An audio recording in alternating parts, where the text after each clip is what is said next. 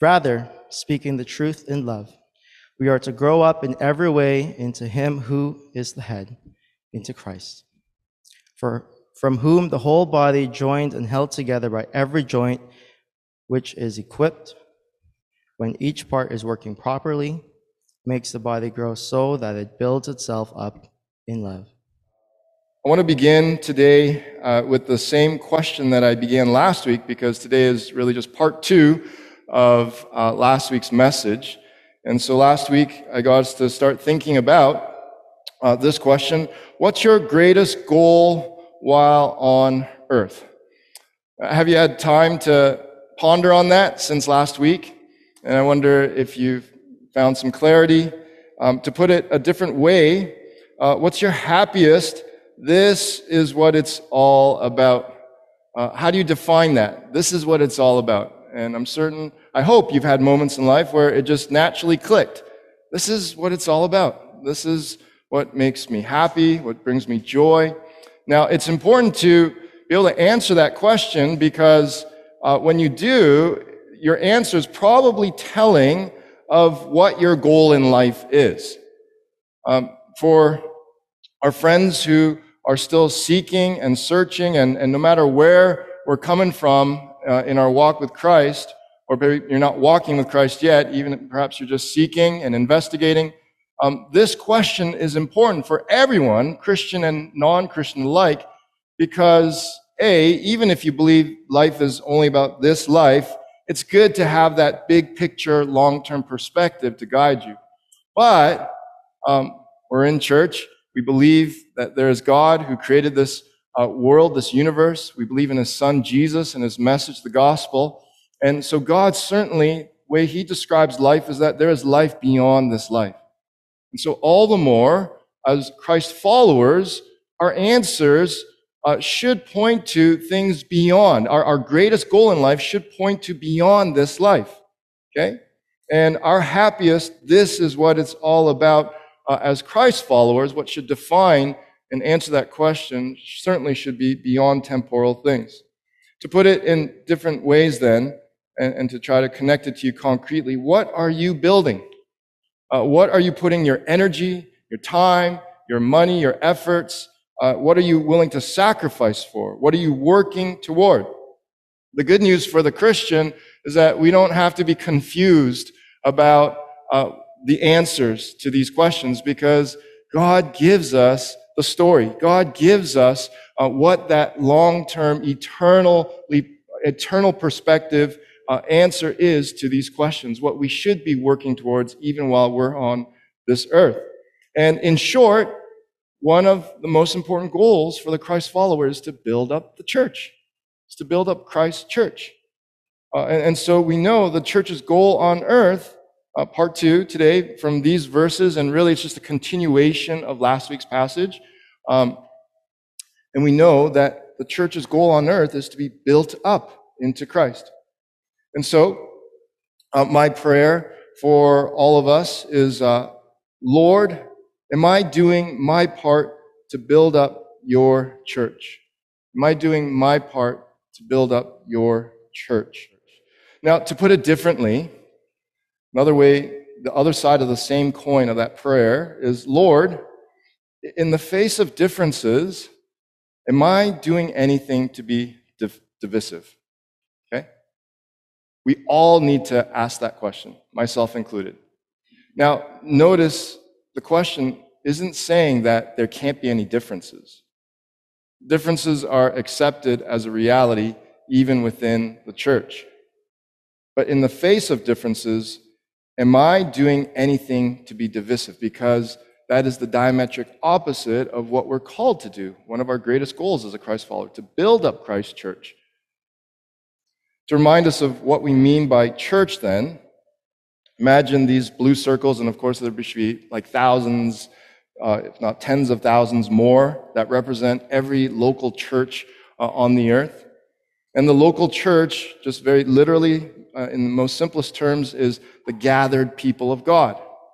And so I want to extend that definition from last week and to say it's not only when we're congregated for worship on Sundays, on the Lord's Day like this, But anywhere where there are people whose motive and they're intentionally gathering as God's people, they are church. And so in that sense, if you're together at a restaurant or you're in someone's backyard and you're intentionally there as Christ followers, as Christ's family, you are being the church in that moment, okay? And your time together and how you spend time, it can also be a kind of worship. It doesn't have to be just Sunday structured liturgical worship. In that sense, too, then, I want you to understand that even family, your family, if your house chooses to serve the Lord, you are a little representation, a little snippet of church, okay? Now, local church then, all these little circles of local church, of course, we come together and then we make up, at this point, exact point in time in history, the visible church on earth. And of course, that visible church of every Christian across the globe, they're part of even something greater, which is what we call the universal church. And this is all true believers for all time and will be finally gathered one day by Christ when he returns on that final day. Now, what I want you to appreciate is that how you make effort and energy, like the most direct, concrete connection to building up Christ's ultimate universal church is to do our best to build up the local church. Okay, now remember how I define local church. It's anywhere where the people of God are gathered. So it could be doing your best to build up Christ and his presence in your home. It could be here at 826 Eglinton. It could be in your midweek groups. It could be with fellow Christians at work. And so what I want to do today for the rest of the time together, and I think what Paul speaks to in the passage is to answer the question, how do I build up Christ's church? And so I hope you can walk away with some helpful, practical ways to live out your faith, specifically to build up Christ's church.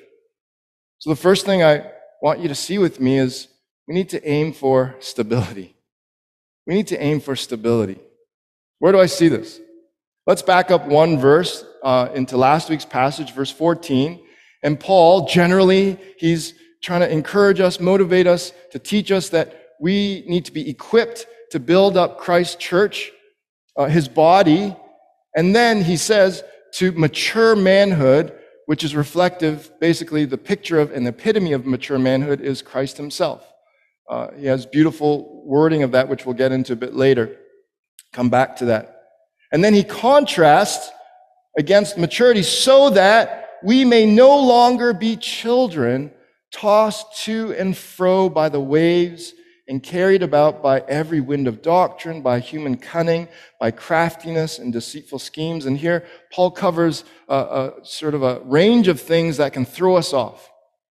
Now, when I think back to when I was a kid, for sure, this describes me. As a kid, I was more easily influenced by external pressures and just tossed to and fro. I was easily tempted to do things that I shouldn't have done. You can ask me about some stories of just even getting in trouble with the law and so forth. And just even looking at my own kids, just even emotionally, how they can be up and down as I'm in the phase of parenting in life now.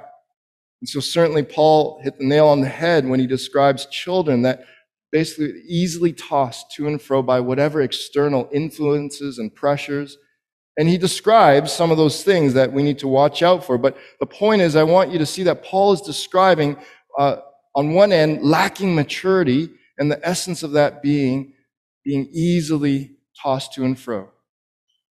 And that's why I'm saying that we need to aim for stability, because now Paul says in verse 15, he starts, rather, instead, we need to be the opposite of this, which is stability.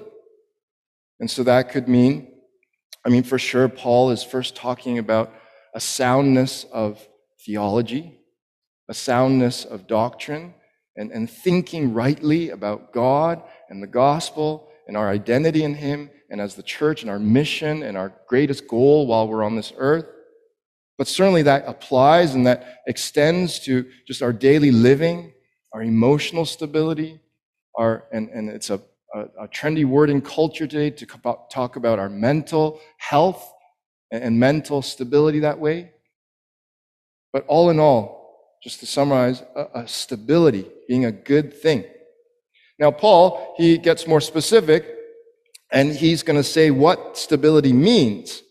And so to answer the question, how do I build up Christ Church? First, we need to aim for stability.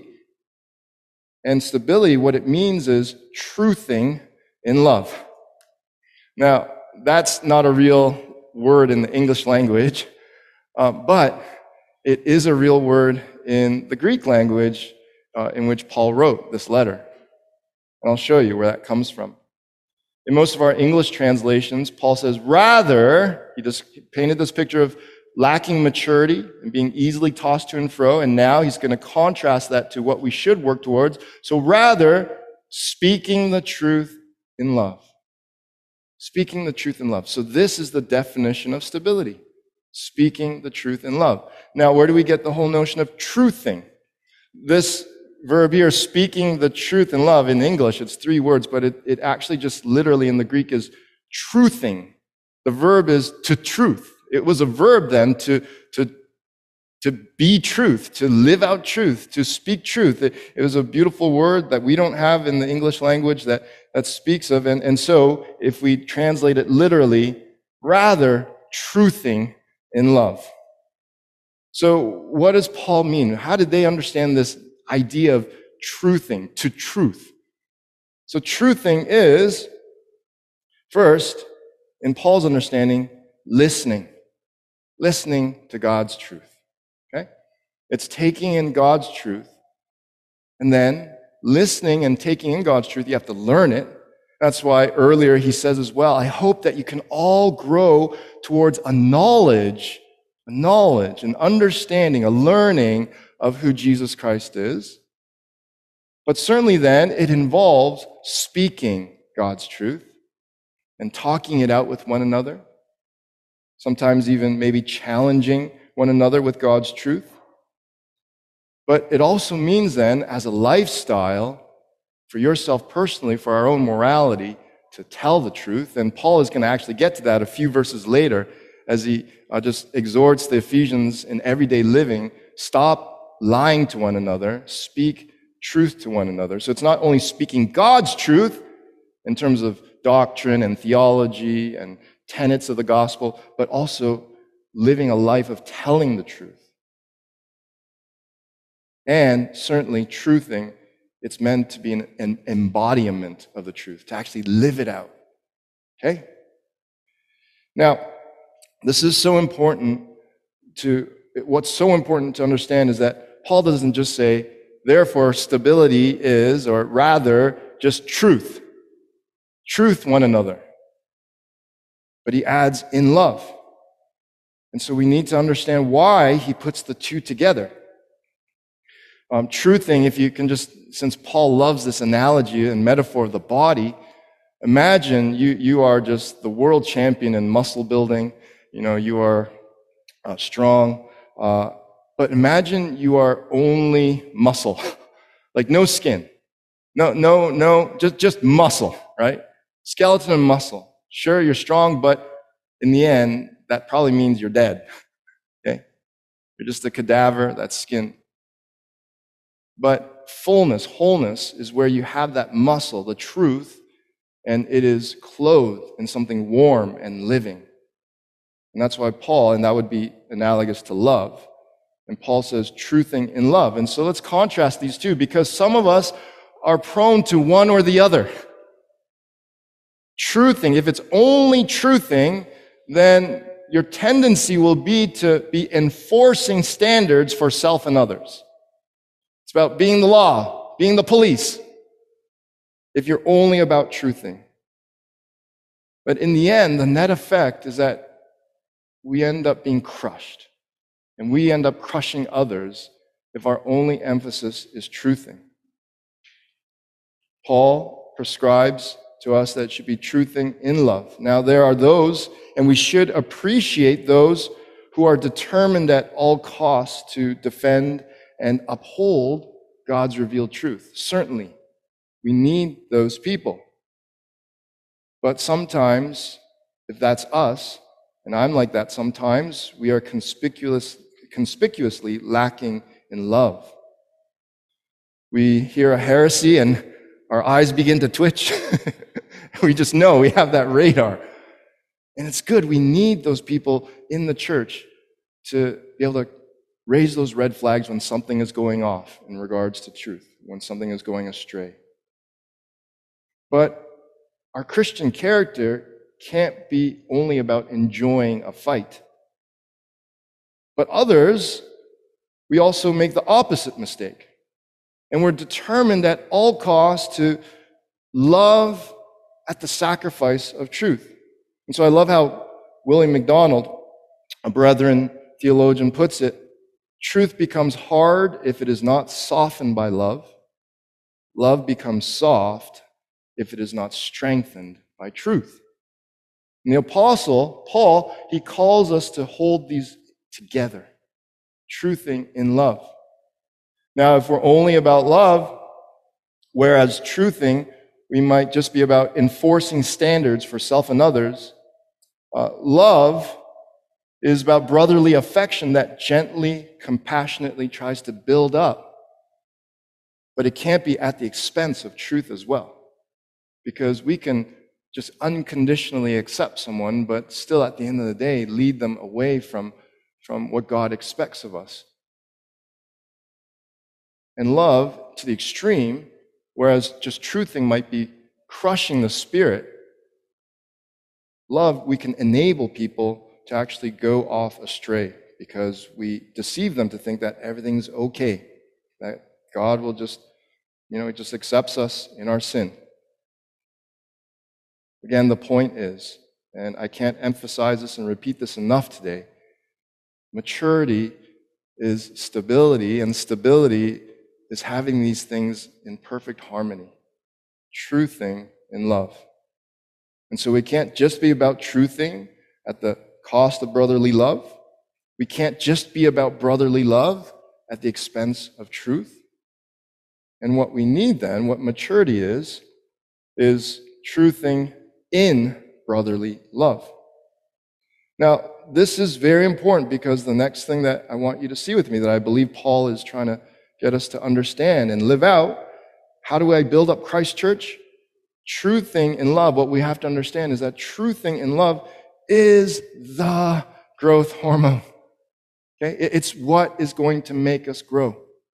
It's what actually will make us grow and mature in our faith and as a human being.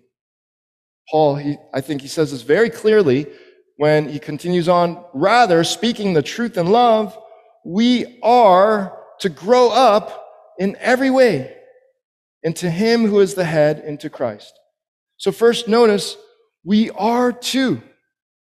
One of the greatest goals for the Christ follower on this earth is to grow as much as we can in Christ likeness, toward Christ. And let me back up, and just even before Christ likeness, to grow up into Christ, to embrace Him, to know Him, to be loved by Him, to have Him as our vision for life, the meaning of life.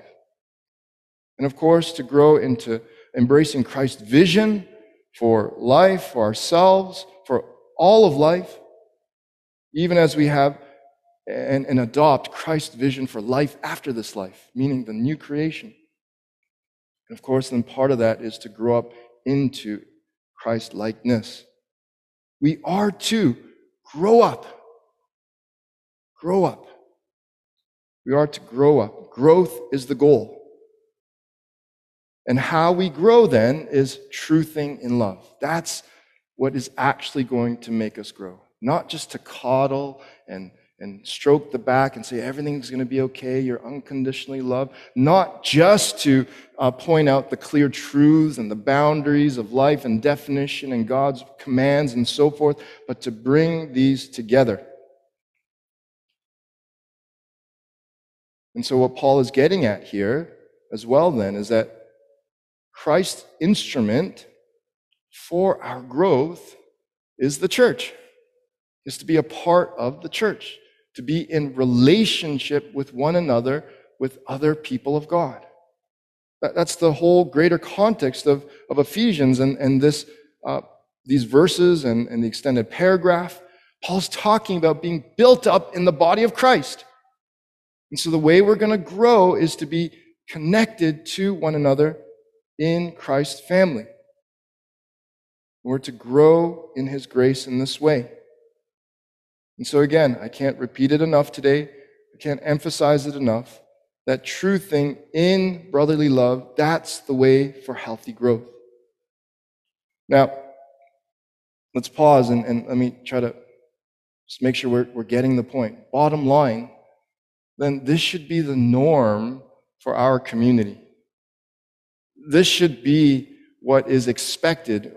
For those of you who are part of a midweek gathering, it's meant to be so much more than just a mere Bible study. Your midweek new communities are meant to be circles of growth. And I hope that we can mature to the point that it's comfortable, that there's enough grace there, grace of Christ, that we can speak the truth to one another. We can at times challenge one another. But that it is so well couched. You make extra effort, almost to the point. Now, I don't see this necessarily prescribed explicitly in Scripture, but just from experience and anecdotal just experience and observation, for every one truth that we tried to challenge with one another, we need maybe this is just more figuratively speaking, 10 times more to couch that in Christ's love as well. Because our hearts, our souls, our egos are still so fragile at times, are they not? But the point is, we need both. We need both. When we begin to love, if you've ever tried to deeply, truly love someone, whether in a Christian or context or not, it's going to be both messy and blessed. That hard work of love. But what will guide you through is the truth. Okay? Because if it's only love, again, we kind of already went over it. You'll just enable. You could even unintentionally or maybe intentionally lead someone down the wrong path. And again, if it's only truth, we just condemn for the messiness, but there's really no fruitfulness to that. And we leave a person more crushed than we found them. But is this the norm for our community here at Trinity Grace? On the receiving end, are you open to someone challenging you if they come with assuming that they're doing their best to speak truth in love? Are you open to that? A lot of us, it's like, no, we've got a boundary there. And maybe there are only a few people that you might let call you out on something. On the giving end, do we have the courage and the love? Because sometimes if we're not willing to confront, that shows perhaps that we don't actually love this person. We just, they're not worth my time. I have enough things going on in my life. I only have a limited amount of energy, and they're not worth my emotional effort and so forth. And if you're not willing to, you got to ask yourself, why? Why am I not willing to challenge to truth in love at times as well? It goes both ways.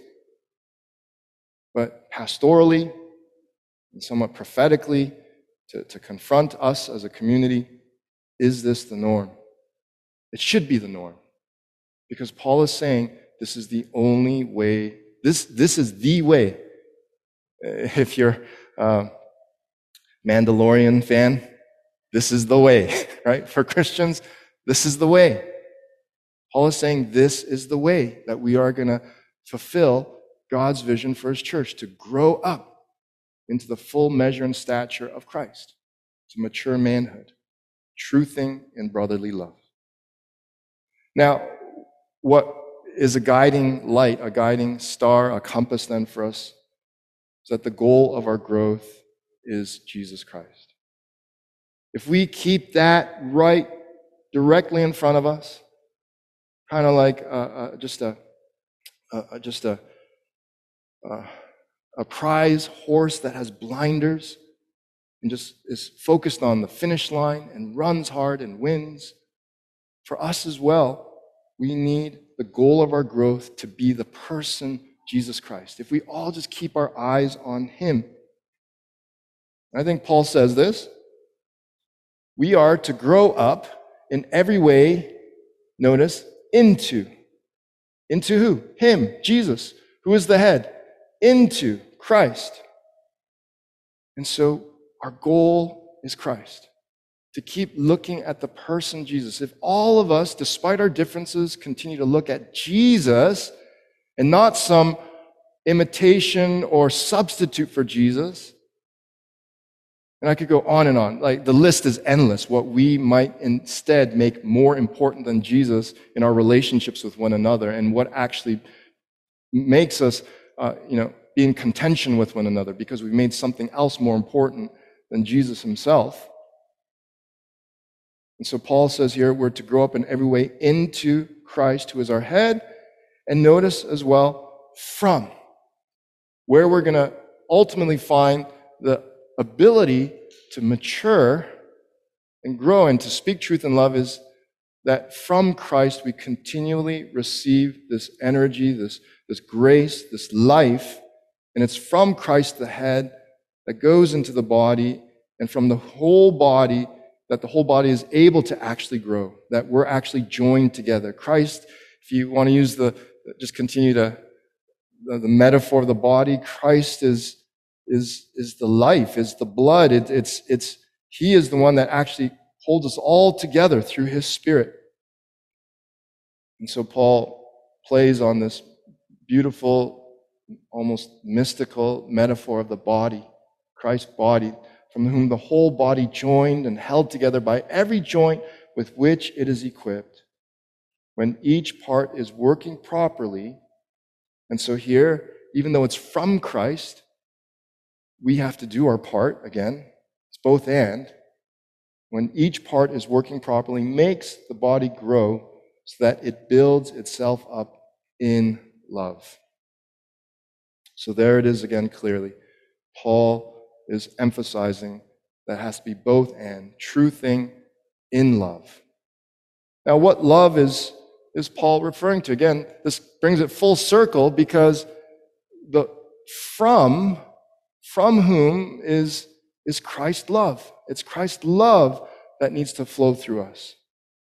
To love one another as he has loved us. You could say that God I believe, truly, actually, has in history the most right to bring out differences with us. Right? You could say that God is actually the diametric opposite of us as human beings in every way. But what does he do? He loves us in Christ. He reaches out and he reconciles us while we are still sinners to himself. That's the love of God in Christ. And that's what's supposed to fuel all of this. Now I want to go back to verse 13 from last week, because Paul basically, in different words, this is all part of the same flow of thought, and he says it so beautifully back in 13, what he's still talking about in verse 15 and 16. And so he says, until we all attain to the unity of the faith and of the knowledge of the Son of God, to mature manhood, to the measure of the stature of the fullness of Christ. So I want to remind us, for me, still after a week, the most helpful image to help me appreciate what Paul is talking about here, until we all attain to the unity of the faith, the knowledge of the Son of God, is this picture of kids, dancing around a maypole and all these streams that seem different, that seem chaotic at first, but beautifully, what's actually happening is that as they go around this center reference point, there's a pole there that is anchored, that isn't tossed to and fro. And as we dance around that center pole, that center truth, so to speak, it all comes together and creates something beautiful, a beautiful picture. And this center pole, and this past week, a friend sharpened me and realized last week I showed that there were 4 majors, and I think there are more than 4. And the majors that sent what could describe that center pole is what Paul speaks of earlier, that we're to be one body, one Spirit, one hope, one Lord, one faith, one baptism, one God and Father. And what I want you to notice is that these majors are organized around our God Himself. You see it? One Spirit, Lord, the Son, and Father. Our oneness is supposed to flow out of who God is Himself. And so just to quickly remind us, being one body is about growing into our head, Jesus. Being one of one Spirit is being animated by Jesus and His Spirit. Having one hope is looking forward to entering the eternal kingdom of Jesus and having His new creation, His final government as our ultimate hope. Having one Lord is worshiping King Jesus as the one King of all kings. One faith is being justified. It's speaking to how we're saved, being justified by being in union with Jesus, by grace, not by our own works, placing faith in what He's done. One baptism speaks to our new covenant life through Jesus. To live life according to God's final, just declared way to relate to Him by grace through Jesus. Of course, one God and Father of all, it speaks to God's sovereignty over history, over everything, and God being Father, our belovedness in Jesus. That's just to remind us of what's at the center, what should be bringing us all together despite our seeming differences. And so related to that, there are some assumptions, I believe, that are in these words that we've been studying today and meditating on. They're assumptions of unity of the Spirit. And the first assumption that I hope you'll see with me is that Jesus Christ is the center pole. Okay? He's our reference point. And the majors that come out, that Paul has outlined here for the church. Christ Jesus is the center pole. He's our reference point. Assuming the majors, there's nothing that should divide us. Even COVID and politics. And I just bring that up because it's in our face, even as Trinity Grace Church. Assuming the majors, ultimately there's nothing that should divide us. And if we are divided, then we're missing the mark. Because we're saying that these majors are not enough for us to obey and live out, building up Christ's church as He's called us to, despite differences. What it also assumes then is that we must make space for healthy, rigorous relationship that truths in love. Okay? That's kind of one big point of what Paul is saying today. It's going to involve truthing in love. Love is going to be messy, while it is also blessed if you push through with Christ's love and grace. But we have to make space for those healthy, rigorous relationships that truth and love. Next, there will be differences amongst us. There will be. Just assume it. There will always be differences amongst us. Remember, when we say church, even it could be your family. There are going to be differences under your roof. There are going to be differences with your Christian friends. There are going to be differences in Trinity Grace Church until Christ calls us home, until we all attain to the unity in Christ. And another assumption that none of us and all of us, or what did I write here? None of us, all of us, have more to grasp. So, sorry, typo here. I don't know who my editor is. They need to be fired. All of us have more to grow and have an imperfect theology until Christ calls us home. Okay? All of us. Just ignore the none of us. All of us will have more to grow until Christ calls us home. And finally, what happens when there are differences, usually there's a majority and there's a minority, but both the majority and minority equally need grace. If you're the majority, you have to avoid the temptation to just push the minority aside and just disregard. But the minority also need to look on the majority with grace. And so I love what Paul says, how he describes that phrase,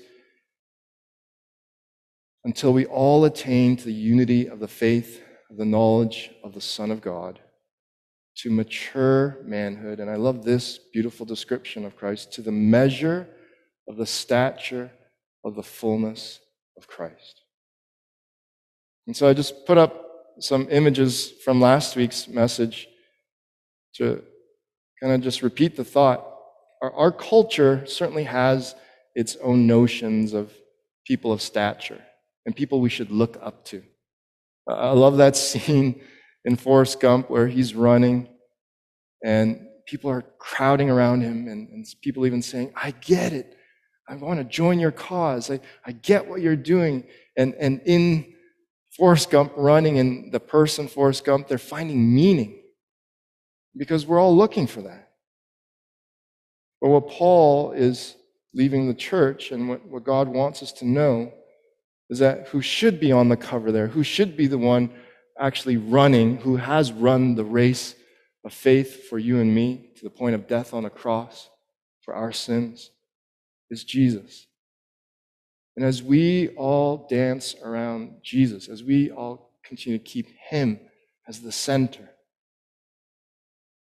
He'll bring us all together and we will grow up as we truth in love. And so keep pursuing Christ, because as you and I, as we sang earlier today, there's a beautiful moment as we were singing, you are the treasure that I seek. To give up, I'd be a fool. You're my all in all. There's something good that happens, and God will fulfill His plan for the church, for little local churches like Trinity Grace Church, for the universal church, as we keep Christ at the center. So would you join me? And let's close this message just by praying this prayer together. Let's read this together even as we pray it from our hearts. Lord, help me to do my part to build up your church.